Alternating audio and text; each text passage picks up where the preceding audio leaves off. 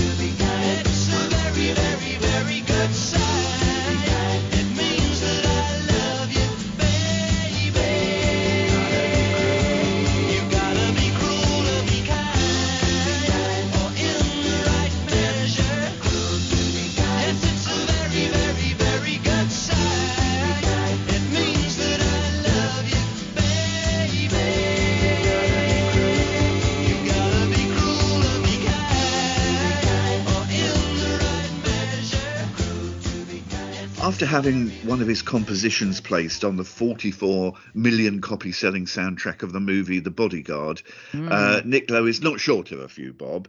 No.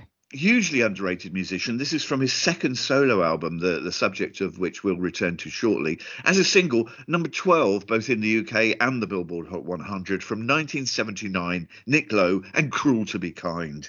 That is such a great song, isn't it? As we were saying just before we came on, Cruel to Be Kind, in the right measure. You can't say one without the other, I don't think. No. It's one of those songs where I only have to hear it once and then it's all I hear for about a week. It's just a pop masterclass. Really is. Welcome to Parish, Counsel, episode 539. I'm Terence Stackham, and here she is, the modern day people's princess. It's Juliet Harris. Do you know, one thing I missed over the Christmas break was your increasingly inaccurate and some might say inappropriate introductions of who I am. So it's very nice. The pyjama-clad people's princess, as I currently am, within the new pyjamas I got for Christmas. Very exciting. It is me. Hi, everyone. Hope you're well. Happy New Year. Rockpile were the supergroup who never really were. Ever-smiling Billy Bremner, Terry Williams, Dave Edmunds and Nick Lowe, they recorded so much material that they could have released 10 albums, but only released one at the very tail end of their time together. And this was because Nick Lowe and Dave Edmunds had signed recording contracts with different record companies and no compromise could be found. And this led to the daft and confusing situation where the same band was recording at the same time in the same studio 2 solo albums, one for Edmunds, one for Lowe. And naturally, this led to both albums having a few really good tracks instead of one brilliant album packed with hits. And this whole imbroglio was captured by a film crew who made a documentary based entirely in Eden Studios in Kingston as the 2 solo albums were created in 1978. Nick Lowe's Labour of Lust and Dave Edmunds' Repeat When Necessary. Jules, despite not even being born when all this was going on, did you enjoy watching this documentary, Born Fighters? I did, yes, it wasn't something that I was familiar with. I mean, usually, although as you're always, bless you, quick to point out, I was not born when a lot of the stuff that we talk about on this podcast happened. Equally, I think my knowledge going backwards is usually pretty good. My tastes are older than my age would necessarily indicate. Yeah, I didn't. Obviously, I knew Nick Lowe. I know and really like Nick Lowe. I have familiarity with Dave Edmunds. I think I knew that they worked together. I didn't know anything about Rockpile or this whole situation. So actually, I really enjoyed watching this because it was something that was new to me. I thought it was very interesting. It did make me think, bless, as much as we absolutely loved Get Back, it wasn't quite as innovative as I thought it was in terms of this was just a sort of a fly-on-the-wall documentary in the studio that you got to see them, sort of rehearsing together. There was a voiceover, which there wasn't on Get Back, so it was a little bit more sort of obviously edited and manipulated. But having said that, I did enjoy watching this. I enjoyed seeing Nick Lowe and Dave Edmunds working together. It did make me feel very sad that they fell out so badly because I thought that they seemed to work together so well on this, and it's just something really interesting. And again, similarity to Get Back, about being immersed in the studio, and you almost feel like you're sort of there with them, watching them rehearse and record. And I mean, it does mean that you get very, very familiar with certain songs very quickly because it's all you hear over and over again for about 20 minutes. But no, I very much enjoyed it. I love the fact, and again, similar to Billy Preston dancing into Get Back, I loved the appearance of Albert Lee and Dave Evans, basically like a child sat watching him, just watching him enjoy Albert Lee's guitar playing was really nice. Actually, I thought this was an interesting documentary covering what, as you say, a very odd situation where they were effectively making 2 albums at once that had to be for different people. But I enjoyed how they worked together. I enjoyed how you could definitely tell when it was Lowe's or Edmunds, sort of in terms of who was in charge. It made me feel bad for the rhythm section of Rockpile, who are so talented in this. They are so good. And to be fair, Nick Lowe and Dave Edmunds are always quick to say how good they are. And yet the dissolution of Rockpile because of the problems with Lowe and Edmunds sort of left the other 2 high and dry, really. And I'm sorry about that because all of the members in this came across really, really well. Very talented musicians that were just able, it's like someone clicks their fingers and they just rattle off this amazing sort of, intricate in some places. Dave Edmunds' guitar is just phenomenal, and it's really, I found, knowing what happened afterwards, because of course I looked into it afterwards.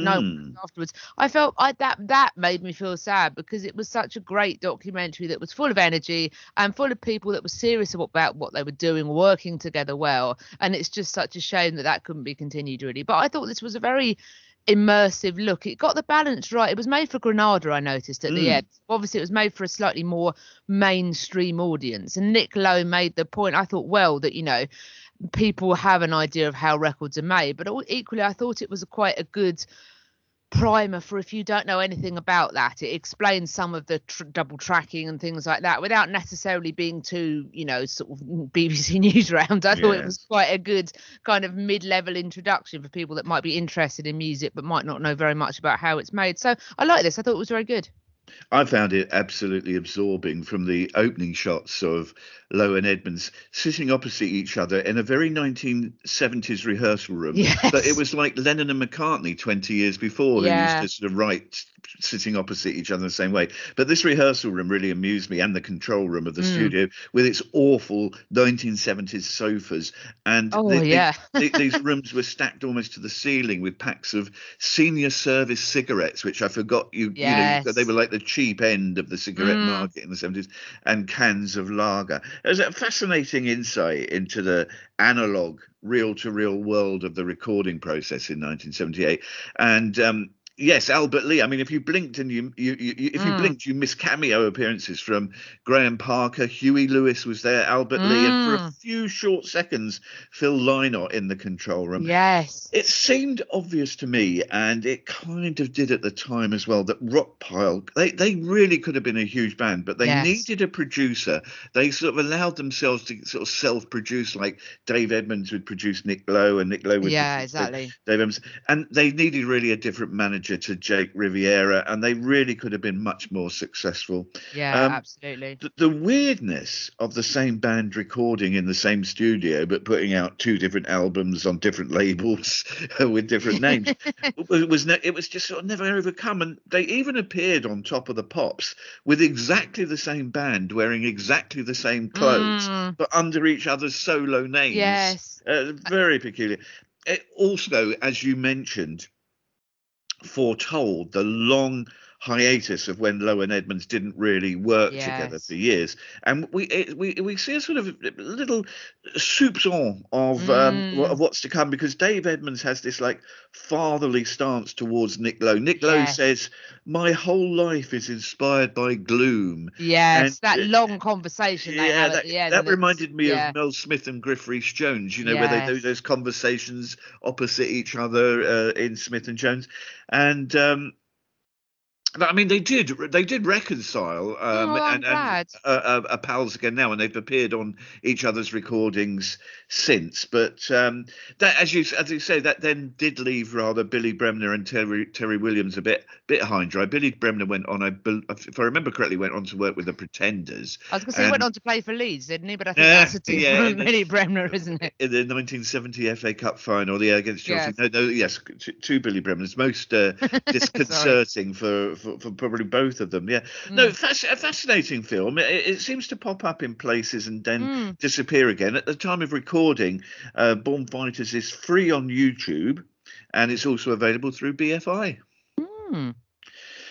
Coming next, we listen to 3 of the worst rated rock albums of all time, so you don't have to, really. That's next after a track from those 1978 Eden studio sessions, this one from the Dave Edmonds album. There are some things you can't cover up with lipstick and powder. But I heard you mention my name, can't you talk any louder? Don't come any closer, don't come any nearer. My vision of you can't come any clearer. Oh, I just wanna hear girls talk. Got a loaded imagination, been fired by girls talk. It's a more or less situation inspired by girls talk. But I can't say the words you wanna hear. I suppose you're gonna have to play it right here and now. Girls talk and they wanna know how. Girls talk and they say it's not allowed. Girls talk if they say that it's so. Don't they think that I know by now? Like the word up on everyone's lips, think that you're dedicated.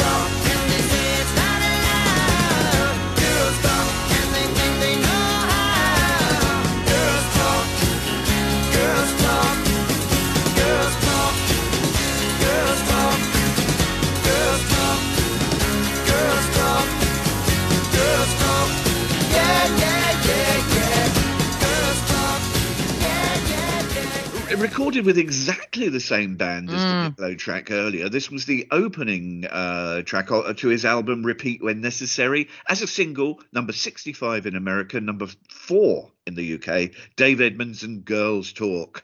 And that's, of course, a version of the Costello number. It's one of those incidences I really like it when someone writes a song, they give it to someone else who records it, and then the original person goes, oh, do you know what? I actually do quite like that song, and I would like to record it myself, because Costello went on to record his own version as a B-side, which I like very much, actually. I like both versions of that. But yeah, it's just, like you say, it's just so surreal, isn't it, really? It's meet the new band, same as the old band. But I'm sorry that we don't. It's not we don't see Dave Edmunds very much around nowadays, because an incredibly talented person. Although, as you say, that conversation that him and Nick Lowe have towards the end of the documentary, and it's who knows how heavily these things are edited, but it was telling that it's sort of at the end this kind of, you say, this foreshadowing of you kind of dun, dun, dun, of what's going to come. But when you hear him in that conversation, it's not hugely surprising that he struck me as someone who was willing to make a bit of money and then sort of pop off, really. So I'm not that surprised that he lived his life slightly more quietly, shall we say. But anyway, nice to hear that again. Yeah. We all know the hullabaloo every time a top 100 or 500 or 1,000 albums of all time list is published. The top 10 will inevitably include Rumours, Revolver, Hotel California, What's Going On. But what about the other end of the scale? Those albums that are just about universally panned on release, and particularly those by major artists. Some are swept under the carpet, never referred to again, while some artists, they try to stick it out and carry the line that it's us, the public, that are out of step, and the maligned album was visionary, ahead of its time, and should have gone platinum. This week, we've been listening to 3 such albums, huge artists, terrible reviews. How do these albums sound now, years later? Lou Reed's last album was in 2011 and was a link-up with Metallica. It did moderately well on release, reaching number 36, both in the States and here in the UK. Lulu is the album. It's a double and centres around Lou Reed speaking over instrumentals created by Metallica. Pitchfork gave it 1 out of 10, calling it exhaustingly tedious. Let's hear a short clip from the album Lulu. I am the view. I am the table. I am the view. I am the table. I am all this. I am the root, the progress, the aggressor. I am the table. I am the 10 stories. I am the table.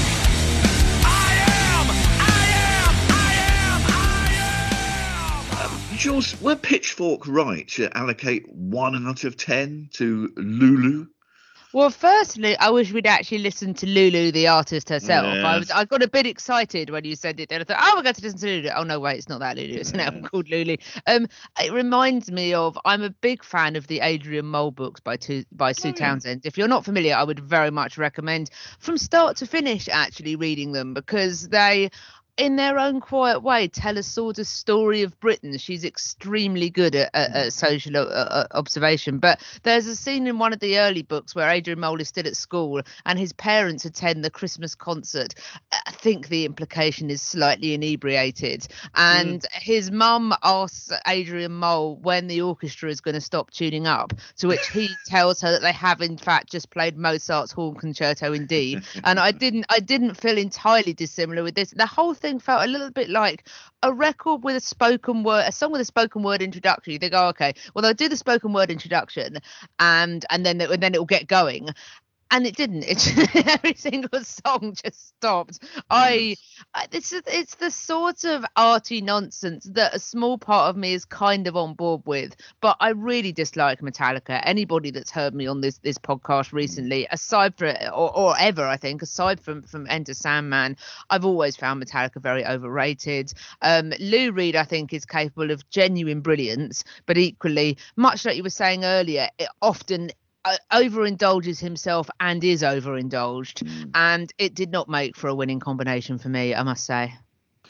No, I mean, I was determined to give this a fair listen, but in the end, the relentlessness of one man's sort of huge ego-driven vanity project made me feel sorrow for anyone, particularly Metallica fans, who bought this unheard. Yes, it is truly dreadful. Absolutely. It's one of those records which, you know, like you say, in the olden days, you can imagine in 1975 running to the shop to buy it, and then the feeling when you get home. Sorry, carry on. No, it's okay. It's just, he's got Lou Reed on this particular album, an awful voice, shot to pieces.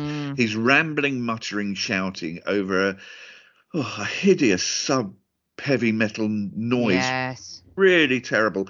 On Spotify, you can see the number of plays for each track dwindle as people work through the album. Oh, wow. Really okay. grim. That tells its own story, doesn't it? Excellent factoiding. Thanks, Seti.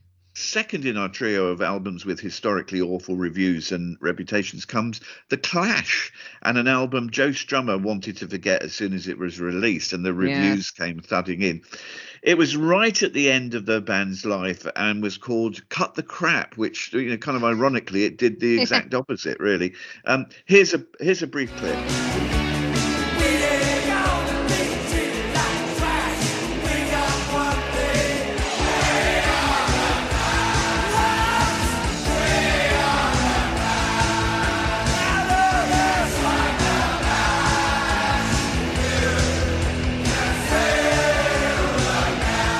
Jules, 3 years after Combat Rock, Clash fans were still loyal, and Cut the Crap still managed to reach number 16 in the UK, 88 in the States. Does it merit better reviews all these years later?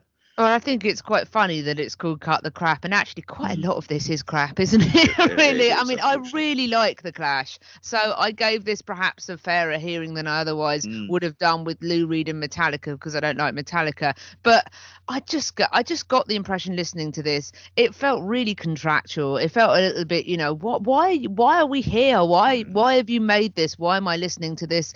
I think it's worse in a way than it being. There's only one thing for me that's worse than being completely awful, and it just felt really perfunctory, and that was in a way even worse, I think, than being really bad. It just feels like a band going through the motions. I wouldn't say it was awful, but having said that, it is awful, because when you think about how good the Clash were, it's like you say, it's a very sad swan song for a band that are excellent, because it's just not very good. I mean, it's not awful, it's worse than being awful, it's just not very good, and that in a way is even more upsetting.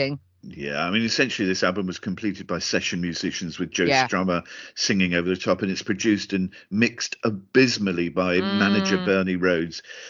I think there are two half-decent tracks on it. This is England and North and South. The rest of it sounds like what it made me think was like a Clash parody band, but practicing in dustbins because of the terrible sound quality. Sound is just terrible, and it's a sad ending to the Clash and their recording career. Agreed. Well, finally, another album that showed, certainly in the past, in an era where you couldn't preview on music on Spotify and elsewhere, that fans could be incredibly loyal to artists they loved. David Bowie's rather odd project of band democracy, Tin Machine, reached number 28 on Billboard and number 3 in the UK before it dropped away really, really quickly when I think the reviews made people think twice. David Bowie always had an unusual approach to lyrics, but for the Tin Machine album, he decided to ad-lib the lyrics on the spot. Reviews broadly were very poor. John Savage said he didn't understand it. He said the album was ugly and macho. Q magazine said it was like allowing your head to be used as a punch bag. Here's a clip from Tin Machine.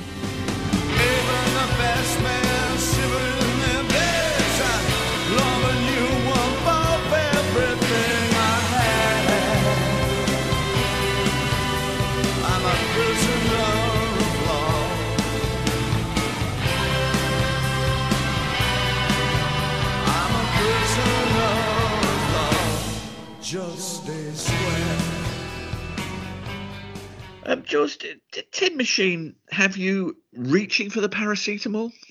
I mean, it's quite intense, isn't it? I don't think I was quite expecting it to be as intense as it was. I started listening in headphones and then listened to the rest on my Bluetooth speaker because I couldn't quite handle it in headphones. I mean, I have the most time for it out of the 3 records that we heard, but part of me wondered that's because I've got the most time for Bowie out of the 3 artists that we, as much as I like The Clash. I didn't hate this, but I'd be lying if I told you that I was rushing to pull it off the shelf to listen to it again. I must admit. And actually, it's an interesting curio in the history of Bowie as an artist. Actually, if you look at it in the kind of the context of where he was going. Actually, he did this, and then he did the second Tin Machine record, and then he did Black Tie White Noise, which I actually really like as an album. That is again often much unloved, but I rather like that. So I suppose in terms of novelty value and a kind of an idea of where Bowie's head was then, it is an interesting listen. There were parts of it which I thought was starting to lean towards acceptable, but the ad-libbing of lyrics, it sounded pretty chaotic, didn't it, really? And again, the tending towards the indulgent, it is a little bit, why are you doing this on my time, I must admit. Although I can't bring myself to dislike it as much as the other 2, although maybe that is just nostalgia for Bowie on my part.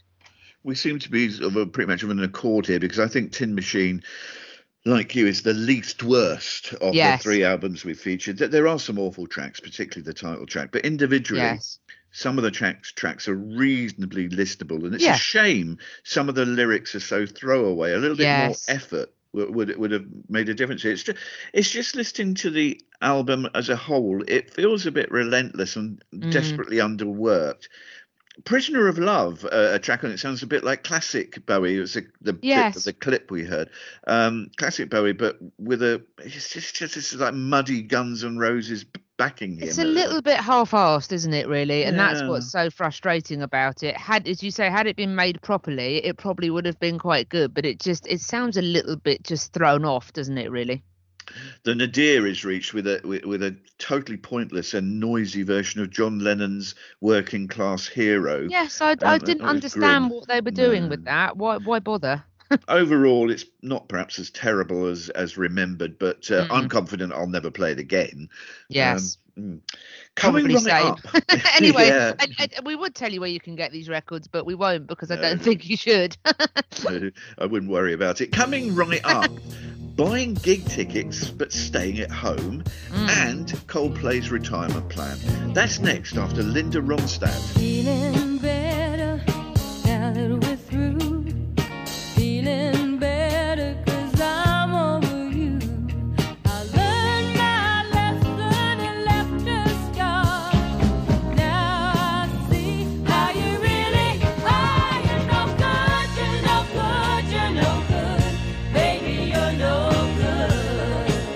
I'm gonna say it again. You're no good, you're no good, you're no good. Baby, you're no good. I broke a heart that's gentle and true. Well, I broke a heart over someone like you. I'll beg your forgiveness on bended knee. I wouldn't blame him if he said to me, you're no good, you're no good, you're no good. Baby, you're no good. I'm gonna say it again. You're no good, you're no good, you're no good. Baby, you're no good.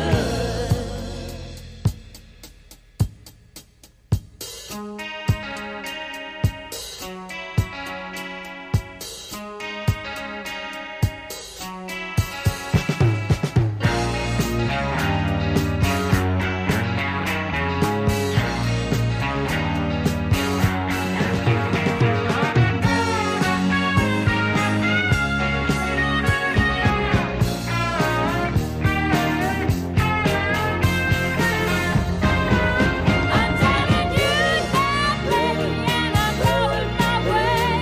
Forget about you, baby, 'cause I'm leaving to stay. You're no good, you're no good, you're no good. Baby, you're no good. I'm gonna say it again. You're no good, you're no good, you're no good. Baby, you're no good. No, you're no good, you're no good, you're no good. Baby, you're no good.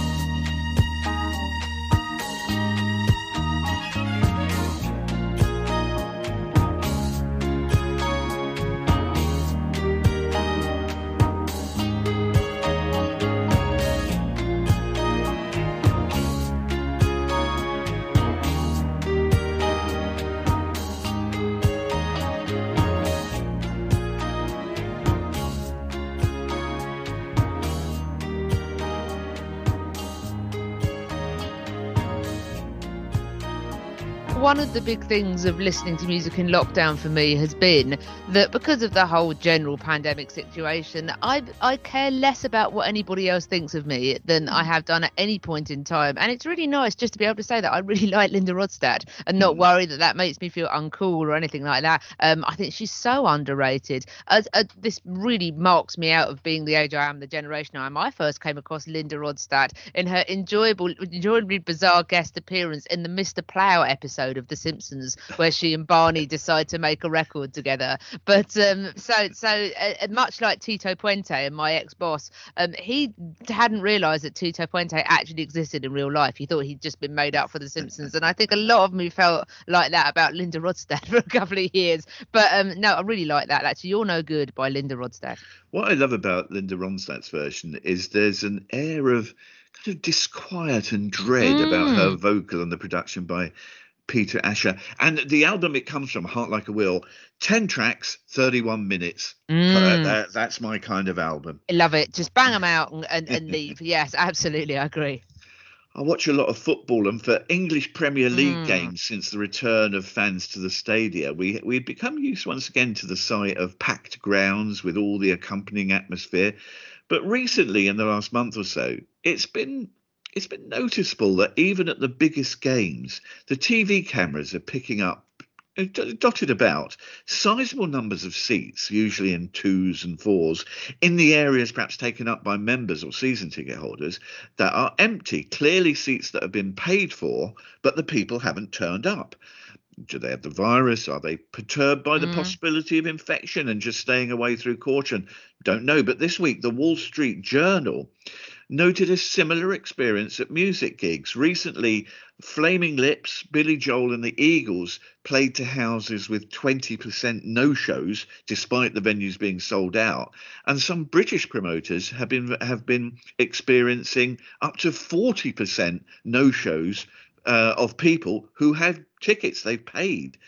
For decades, Jules, I've said that I really don't like buying tickets for any gig or sporting occasion or theatre, opera, more than a week or so ahead. It gives me the heebie-jeebies. Yeah. So maybe I'm a visionary, but I wonder if we're seeing a total change of lifestyle, and more people are finding out that staying home is quite an attractive alternative.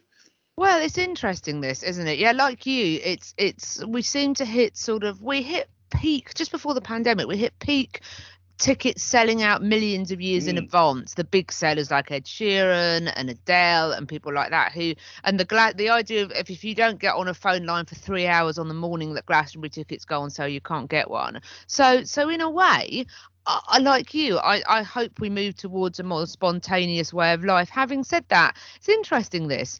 I actually think that in this time, if you've paid for a ticket and you don't turn up, there is the point that, of course, if you don't turn up for a show, you're not spending money at the bar, you're not buying a T-shirt or anything like that. Having said that, my view on this is COVID isn't going away. We know this. Having said that, it doesn't stop being dangerous. I think if you feel unwell, you shouldn't go to a show. And actually, not asking for your money back, paying for the show but not going to it because you're either unwell or you're worried about crowds and things. I wonder if that's the best medium, because the person that you're going to see still gets the income from your ticket, which they wouldn't do if you haven't bought it in the first place. If you decided not to turn up and you were going to buy a ticket on the door, or you felt ill and you wanted to get your money back, in a way, I wonder if people that are no showing are in a way being responsible and doing their bit to maintain live music infrastructure for when/big if things ever become sort of normal and workable again.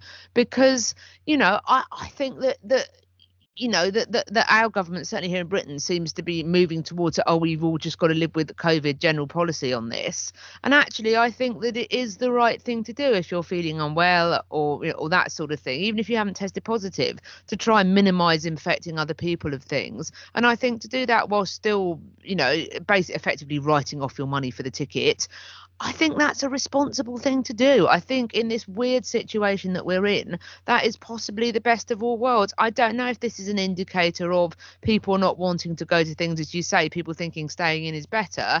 It'd be interesting to see. I don't think this has been going on for long enough for us to be able to draw a firm conclusion at the moment, whether it is that, as you say, or whether it's just that people are still feeling pretty dicey. The rates have rocketed over here in the UK over the last couple of months, so maybe it's that. I don't know, but in a way I think, well, if you do want to go to a show, we must continue to support live music if we want it to still be a thing in a couple of years' time. But part of me thinks, well, maybe that's the best way of proceeding at the moment. If you're not sure about going, don't go, but let the sort of ticket, let your money stay in the infrastructure, really. I think that's my view.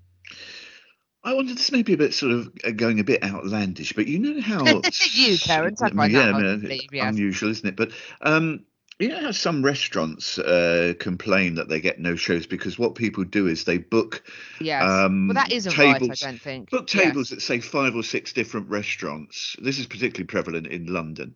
And then they decide at the last minute which one they're going to go to.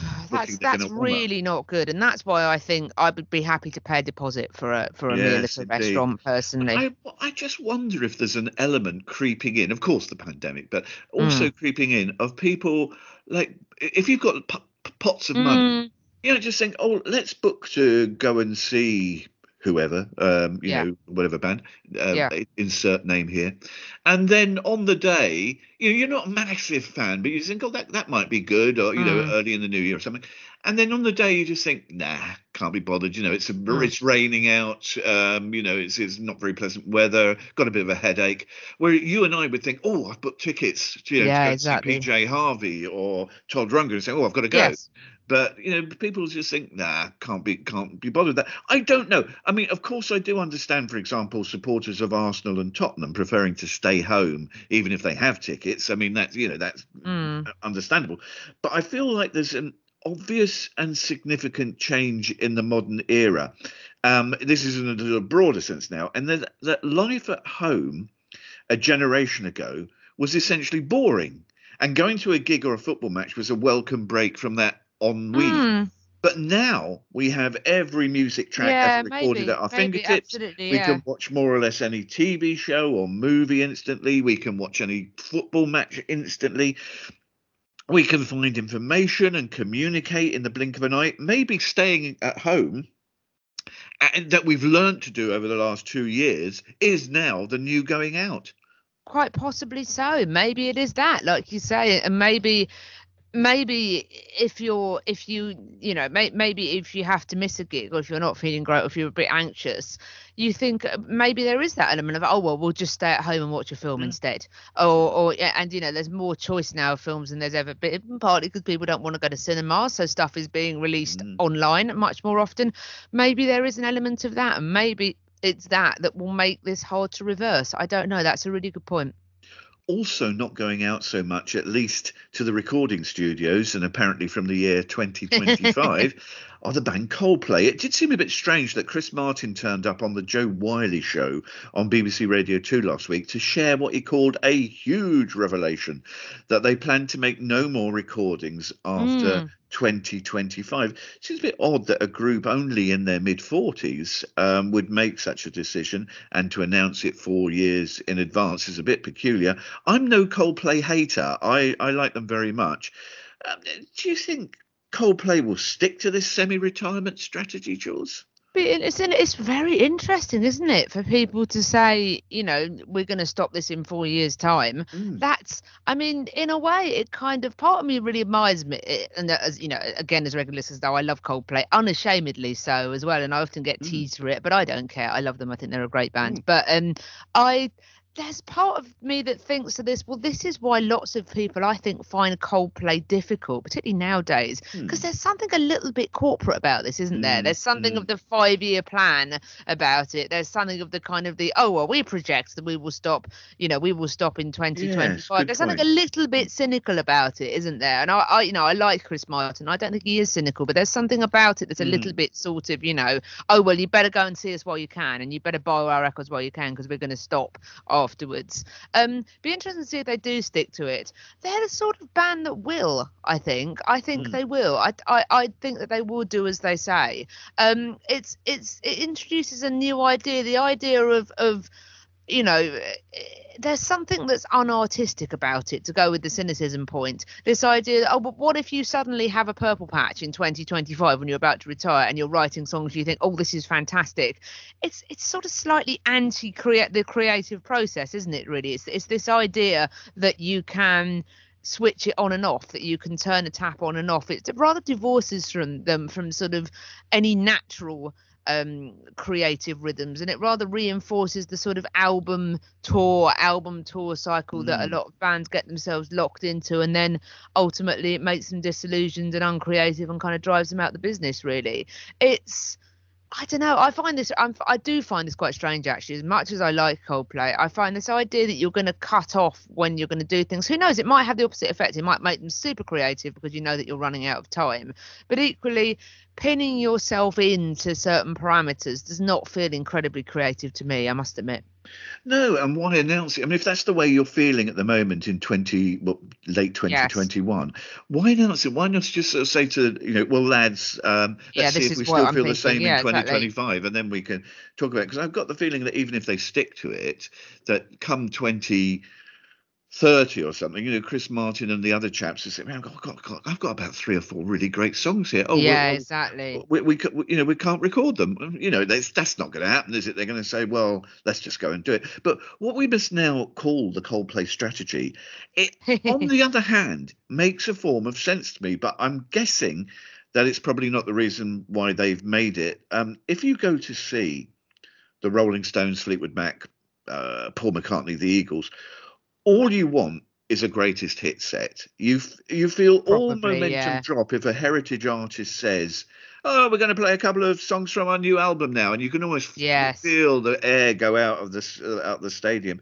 So if Coldplay continue to tour or appear at festivals every 5 years or so and play just a greatest hit set, perhaps that's it. That's a good step, and doesn't dilute their heritage, of course. Quite possibly, yes. That's a really good point. I hadn't really thought of that, but yeah, maybe it's that. And if they don't do it too often, people will be pleased to see them again, won't they? Yeah, exactly. But of course, if they do it every 2 or 3 years, that's a very different thing. But no, that's a very good point. It'd be interesting to see if there's still interest in them when there isn't new material. And that, I guess the question to that, a bit like McCartney and the hit sets, is, are your classic songs classic enough not to need to be added to?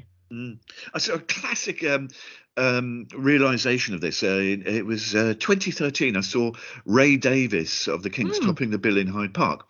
And it was almost clockwork, because every time he said, OK, this is a number I wrote earlier this year. Everybody sat down. Then the next track, you'd hear dum da da dum da da dum. The opening bars of Waterloo Sunset. Everybody's up in the air. Whoa! And then he said, "Thanks very much, Waterloo Sunset. Great memories there." Now another new track. Everybody sit down. So it really does work like that. Thanks very much for listening this week. Lovely to have you along. Yes, I echo the sentiments of my esteemed colleague. Someone else continuing to play live is Juliet Lucy Harris. It's me, yes. Well, playing live as in continuing playing other to play people's music. Yes, going to play other people. That would be great. So yes, I'm very much looking forward to doing that again. Back on the old air again. Mixler.com, mixlr.com/Juliet-Harris, or just search my name on Mixler. I go live on Sunday evenings from 7 till 9 doing Smooth Sailing, which is, classics rather than new material by and large, though occasionally smooth sounding newer records sneak in. If you miss it, more Linda Ronstadt than Tin Machine. Yes, absolutely. We very much tend towards the Linda end of the spectrum. If you miss it and want to catch up, there's a little show reel button on my page, and you can hear all the previous Smooth Sailings. If you have many voyages you want to go on, they're there for you. A track from the most recent Chemical Brothers album to play us out. Yeah, absolutely. And this is one of their better records, I think. And actually, in its own strange way, you wouldn't necessarily think of the Chemical Brothers as a political band. But this album was released in 2019. And for me, kind of summed up a lot of the political mood of that year, really. I would recommend that you have a listen to it and see how you get on with it. They played it in support of it at Glastonbury in 2019, the last normal Glastonbury for now, it would seem. And it is very much worth trying to find their set online if you can, because it's absolutely fantastic. Possibly one of the best ever that I've watched on TV, I think. Wow. It was so good. So they had some stunning visuals with it, and it was really, really good. I love this album. I think it's brilliant, and they're always quite good, I think, at closing albums, the Chemical Brothers. They always come up with a brilliant sort of epic to close. This features a singer-songwriter called Stephanie Dawson, who pops up on their record sometimes, and who is great. I would recommend that you check out her sort of place records and that sort of thing. But this kind of sums up the uncertain mood, I think, that a lot of us still find ourselves in. A new year, but the same old anxieties in some senses, it would seem. This is the Chemical Brothers with Stephanie Dawson, and this is Catch Me, I'm Falling. In a definite twilight, we're in our finery. I'm in your arms, and you're inside of me. And then when you go, where will you go? I promise that I love you to you more than you'll ever know. You said hide, I'm in your arms, and you're inside of me. And I'm in your arms, and you're inside of me. And the danger is so much greater when it comes to losing you. And the danger is so much greater when it comes to losing you. Losing you. Losing you. When it comes to losing you. Losing you. Losing you. When it comes to losing you.